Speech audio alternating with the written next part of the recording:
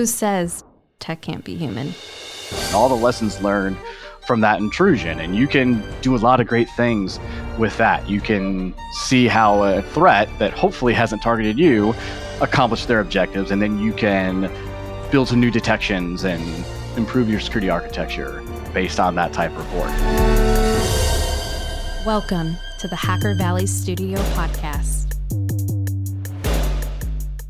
We get it. Another vendor running another podcast ad, trying to get you to check out their product.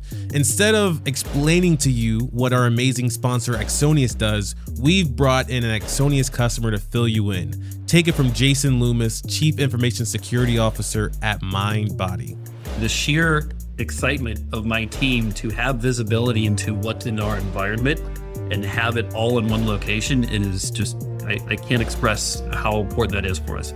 Want to learn more about how Mindbody enhanced their asset visibility and increased their cybersecurity maturity rating with Axonius? Watch the video at axonius.com/mindbody. That's AXONIUS.com/mindbody. What's going on, everybody? You are in the Hacker Valley Studio with your hosts, Ron and Chris. Yes, sir. Welcome back to the show. Glad to be back again. In the studio today, we brought with us a special guest. We're going to be talking a little bit about intelligence. And to kick this topic off, we've brought in Brian Keim. Brian is VP of Intelligence Strategy and Advisory at ZeroFox. Brian, welcome to the podcast. Ron, Chris, thank you so much for having me. Oh, we are pumped to have this conversation. We met in 2019. We met at the Threat Intelligence Summit with SANS, had some great conversations about Intel at that time. And coincidentally, that is when I really started speaking and doing a lot of the talks and outward communication for our community. One of the things that we talk about quite often in intelligence is this concept of feedback. It's part of my framework, the EASY framework. It's part of a lot of the things that I talk about, but it seems like people kind of put feedback on the back burner. But this is one of the most important things from my perspective. When it comes to intelligence, why would you say feedback is important to you? Well, we have to understand what is valuable to our stakeholders. And it's easy for us just to shoot an email over with some statement about a threat. And we don't know if there's any actions have been taken to reduce risk if we don't get any kind of feedback. And from my perspective as an intelligence professional, no news is actually bad news in that case. If no one is telling me that, yeah, we took some action and we reduced risk, we changed some security controls, we talked to someone else and we did something, then it's hard for us to understand if we're doing something that is adding some value or if we're just generating noise. So let's dive into it then. Chris just mentioned feedback. We all really know that feedback is really important, but there's also a lot of things that go into intelligence, building security programs. Before you hit the feedback stage, I would love to hear a little bit about what it is that a VP of intelligence strategy is really laser focused on. Tell us a little bit about what you're doing day to day and what makes it so impactful. Yeah, sure. So in my role, I'm really working across the company to make ZeroFox much smarter about intelligence. So I do a little bit of internal training. I also own the company's competitive intelligence function. So I have a competitive intelligence manager with his eye 24/7 on our competitors so that we can make better, faster product decisions so that our sales team can counter and stay ahead of the competitors when they're in a competitive scenario. Also, I find our subject matter experts within the company, aka thought leaders, and I get them out into the public wherever it's appropriate. So if a journalist or a podcast like Hacker Valley Studio has a particular need to bring someone on to interview for some topic, maybe it's ransomware, maybe it's the automotive industry, or it's the Uber breach that was just announced, I have the pulse on the whole company and all of our experts, and I can say that this person over here is who you want to talk to, and I help them get their voice out there in the public, in part to build their own brand, but of course to build the credibility of ZeroFox as legit tier 1 type of intelligence company. Let's go back to the beginning. I know you got your start in the intelligence arena, much like myself. What inspired you to continue down the intelligence route? A lot of folks go from intelligence and they pivot into other aspects of cybersecurity or even different types of intelligence. What kind of kept you on the straight and narrow when it came to intelligence? So I enlisted after 9/11. I was in my 5th year at Georgia Tech, and I had never considered serving my country before. Went and enlisted in the U.S. Army Reserve after I graduated in 2002.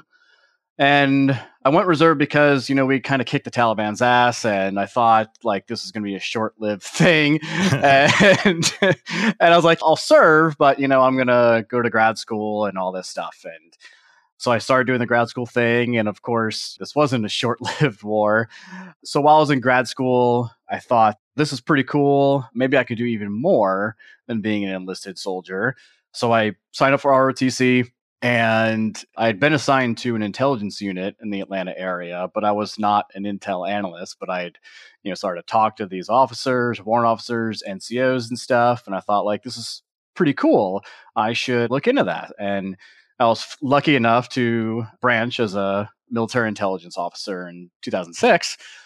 And went back to being a regular reservist after my military intelligence basic officer leadership course. And then got hired on actually as a federal civilian with the Government Accountability Office. Didn't really like the pace of being a federal civilian. So then I took some active duty tours, and one of those culminated. The last one, I went overseas to Afghanistan, and I got attached to Army Special Forces, and I helped support the Village Stability Operations thing. And all these little jobs over time, I started to really enjoy the intelligence thing and started to think, what could I do with this in the private sector, and start to settle down really and get a real job. And in one of my other active duty tours about 2008, 2009, I was basically an IT manager for a SCIF. SCIF, if you're unfamiliar, Sensitive Compartmented Information Facility. It's where we have all the top secret networks and stuff. So basically, I was the guy that helped, along with the contractor, keep all the systems, both the networking gear and the individual analyst workstations, up and running. And like, man, maybe I can put intelligence and kind of IT stuff together and do some cool things. And thankfully, some people are already starting to do what we're calling cyber threat intelligence today. I was really fortunate that I live in Atlanta, and SecureWorks, one of the largest managed security service providers, is headquartered out of here. They had a need for someone like me, and I got hired full-time at SecureWorks as originally my first title was IT security intel analyst, which is kind of funny considering what we call it today. And then I've moved on, other roles within SecureWorks and elsewhere. And I've been able to realize that like merging of the IT stuff and then in intelligence, and I hope move things forward. And now that I'm here at ZeroFox, I think I am helping one of my peers, AJ Nash. He leads a big bulk of our intelligence capability here.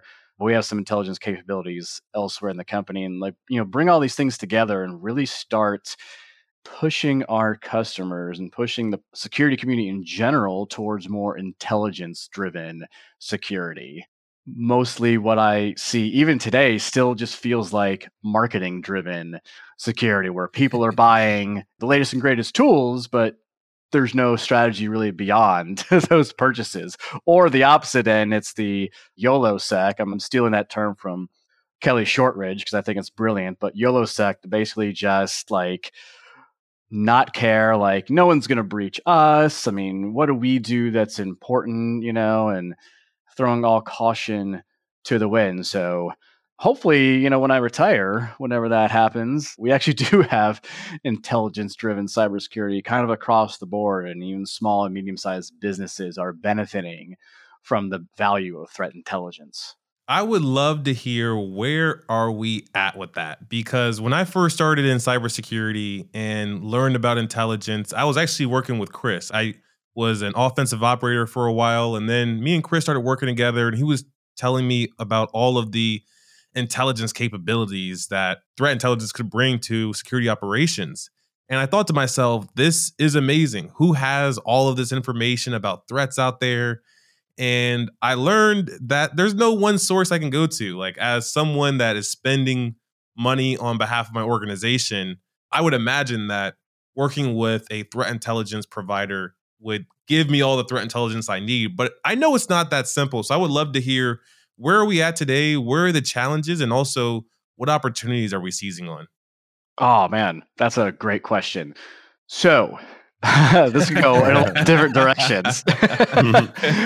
After 5 minutes, make sure that I'm still on track here, because this could go off into tangent. So when I talk to folks, and I did this at my talk recently at the FS-ISAC European Summit, is let's not talk about what we talk about in the military, like human intelligence or HUMINT or signals intelligence or SIGINT, like that. Like, those things don't really matter in the private sector. CISO doesn't care. The board of directors doesn't care, right? But if I'm looking to help people build and mature an intelligence capability, think about 3 places where I'm going to get my data, my intelligence. So internal data, we'll start there, because I think this is the most important. So unlike in a lot of different scenarios, the threat's not leaving behind a whole lot of information. But in cybersecurity, if you get phished, the threat is sending you their tool, the links to all their infrastructure. It's all right there. They do a vulnerability scan, and they're leaving artifacts all over your network. And if they do breach your network, they're leaving tons of artifacts everywhere. I mean, all your logs are showing exactly how someone moved through your enterprise. That's just tremendously valuable. It's the most relevant raw intelligence that you have, and you've already paid for it. It's all your systems are logging this all the time. So use that internal data first and foremost. Secondly, then, there's just so much data that's just freely available out there on the internet. So easy to collect. Take advantage of that.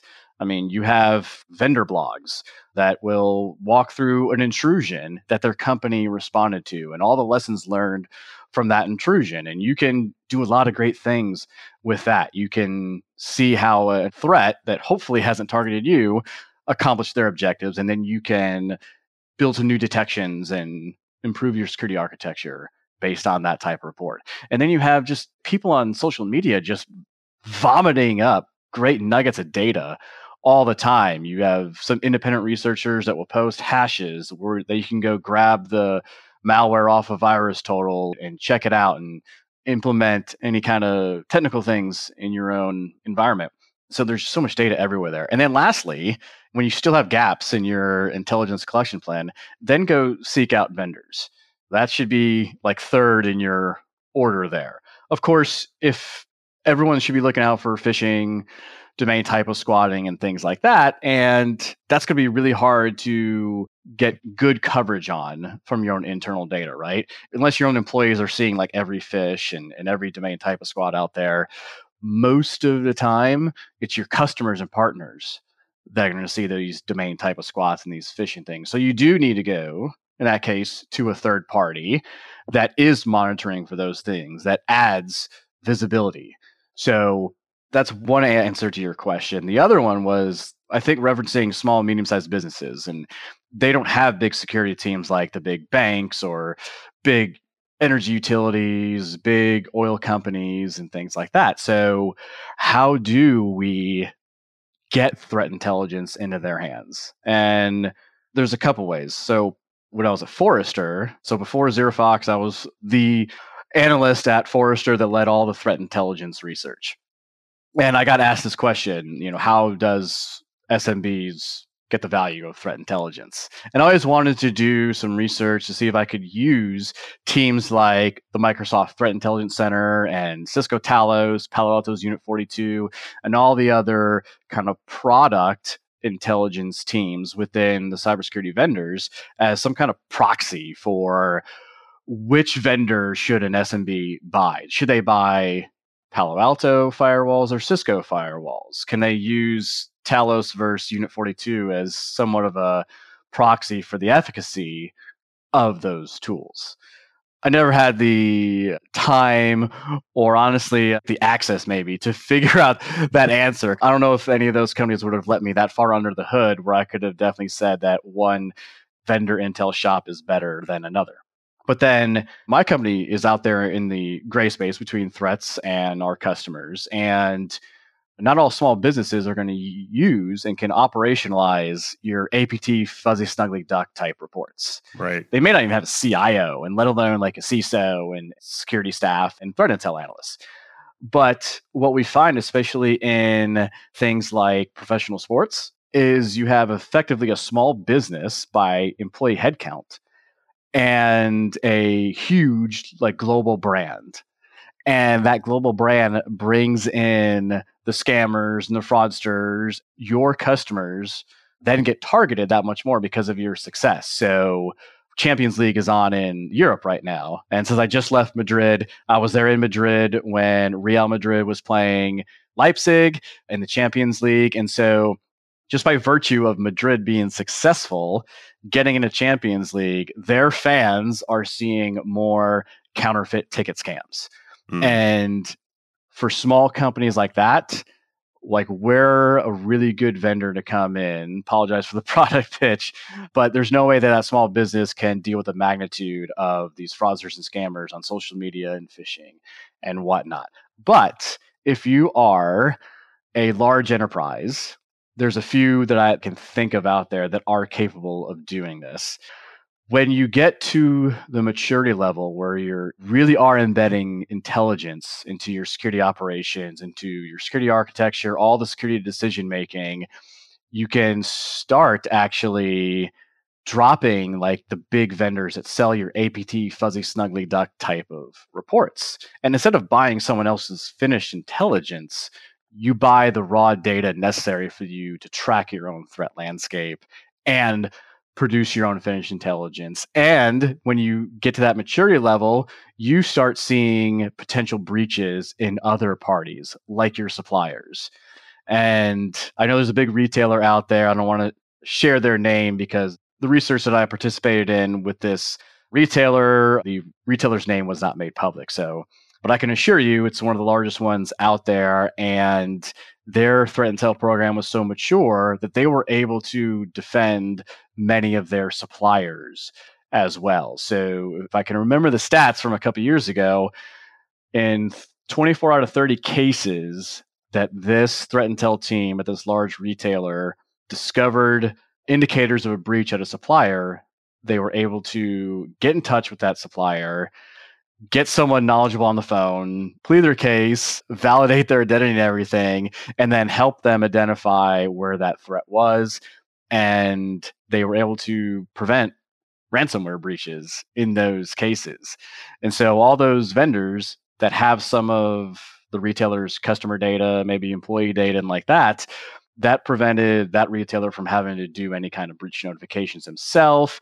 They didn't have to fire the supplier, go and find a new one because of this. There were no lawsuits involved. It was truly proactive, reducing risk across their own company and their customers, but also their suppliers. And so hopefully to come back full circle on this question is that's what I would love to see become the standard, that big corporations incorporate threat intelligence to the level that they can start to actually extend that value into their supply chain.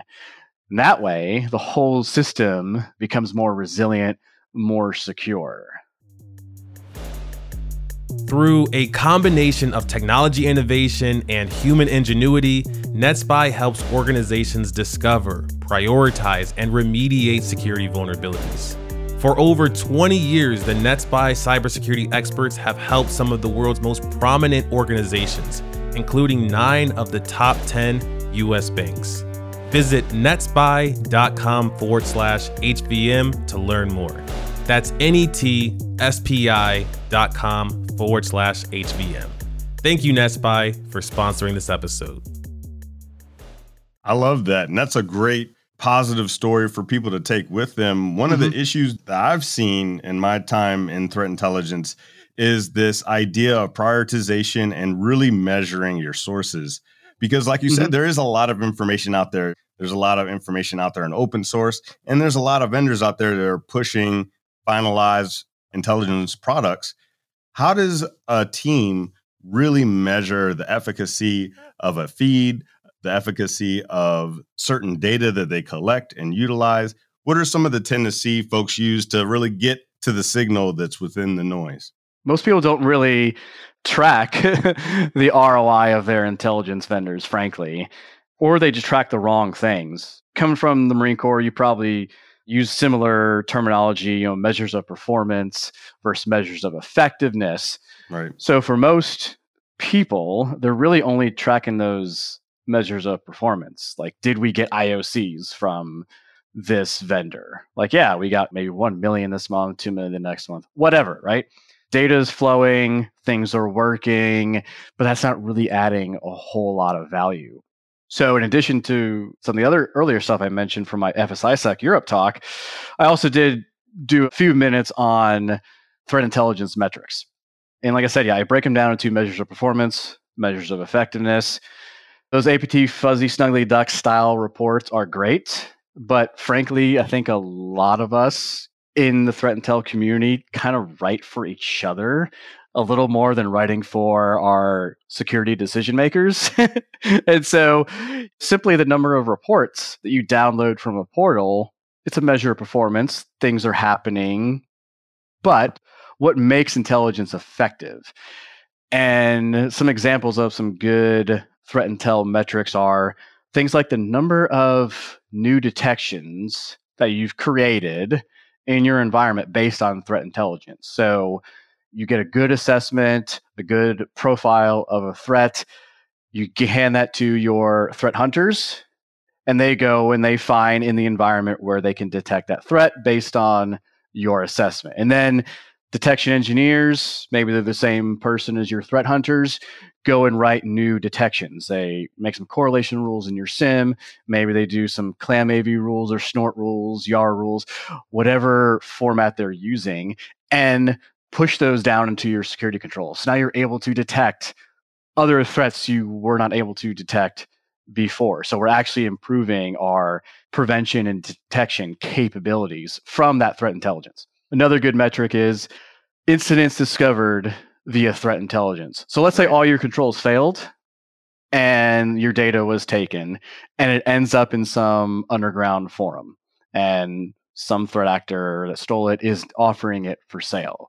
If you've got a vendor out there that has placement and access in these underground forums, then that intelligence vendor might be your IDS right there. They may come to you and say, hey, we saw this data in this forum. Does it belong to you? And sometimes that happens there. So in that case, you're able to start the incident response and the breach response process before Brian Krebs gets on it and writes about you on his blog. Moving kind of down, adversary dwell time, I think, is a really useful metric. Effectively, we're trying to shorten the time when a threat gets first access to your network and when they get detected by whether it's a security control, whether it's a vigilant user, or that data is in that underground forum. We want to shrink that. And if we're applying threat intelligence well, we have controls detections throughout the environment that threat intel has influenced, and we're able to detect lateral movement earlier. We are able to go find exfiltration tactics, write rules and detections for those things, and reduce the amount of time that a threat actually has to achieve their objective. So you reduce adversary dwell time. You also will reduce your mean cost of breach. We obviously want to reduce the cost of breaches.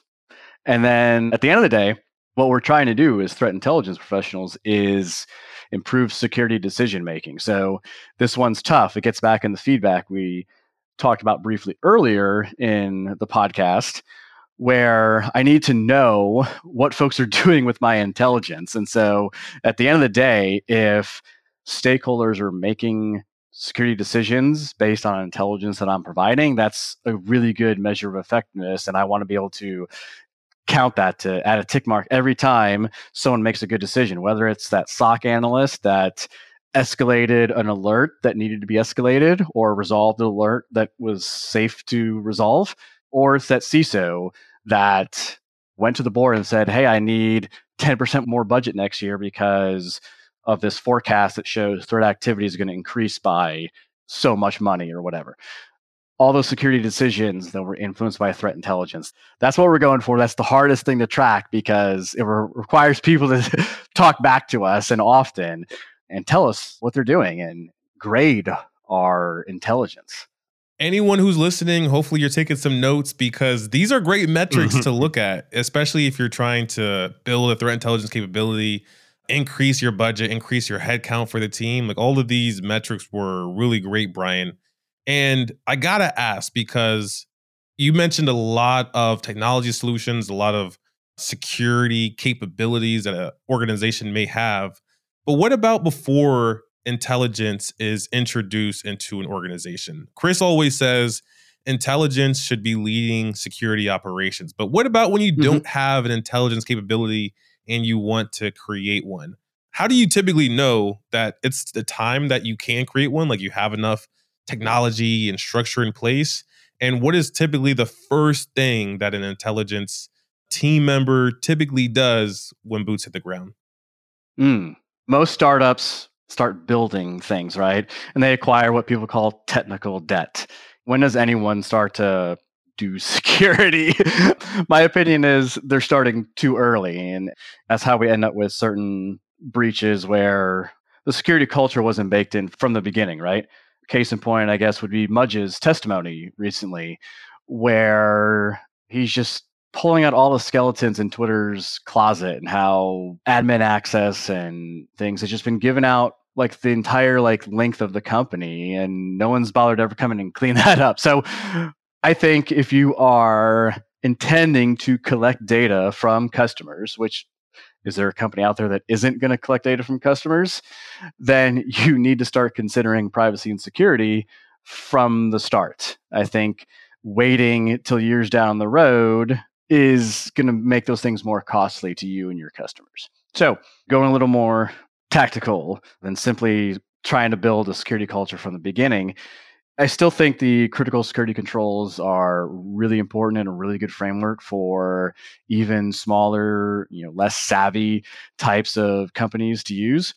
And at the beginning of the critical security controls, it's always software and hardware inventory. If I don't know what I have, then I really can't do anything well in security. I can't do incident response if I don't know where my data is. And I don't really know what's important to my company if they don't have inventories, right? So if I'm the threat intel guy walking into, maybe I'm just a consultant walking in for 1 week type of engagement, I'm going to help this small SaaS company build a more intel-driven security program. They need to be able to tell me the technologies that they're using and what they're using it for. They can't afford to put security controls everywhere. They can't afford to monitor and log 100% of everything forever.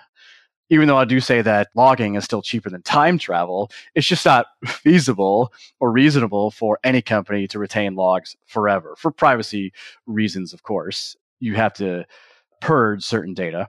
But tell me the technologies that are in use here. I can at least start to go and look at exploits for those technologies. And that's a pretty easy way to come in and, on the tech side, really help reduce risk, right? If I can understand which technologies are the most important for this company, how they're generating value for customers, then I can start to look and help them prioritize their vulnerability management, which system should they be monitoring the logs for most closely? And it's those things that are driving value for the investors and the customers. Love it. The one thing that I've always found to be appealing about threat intelligence is it tells you where to go. It tells you where to invest, tells you what to look out for. It also tells you what you can do to enable other operations within security and even across the business units. Brian, I mean, really what you're talking about is a lot. You could put everything that you just talked about into a book and sell it, and I'm sure people would buy it because there's so many things about threat intelligence that people, it's not that they don't know it, it's just that they don't necessarily know how to start or even to expand their programs. We're going to drop all your information and everything you have going on into the show notes so people can find you. But with that, just wanted to say thanks again for hopping on the mics with us. This was a great conversation. We're definitely going to have to bring you back for another one to go even deeper in the threat intelligence and all the other stuff that we have going on. But with that, we will see everyone in the next episode.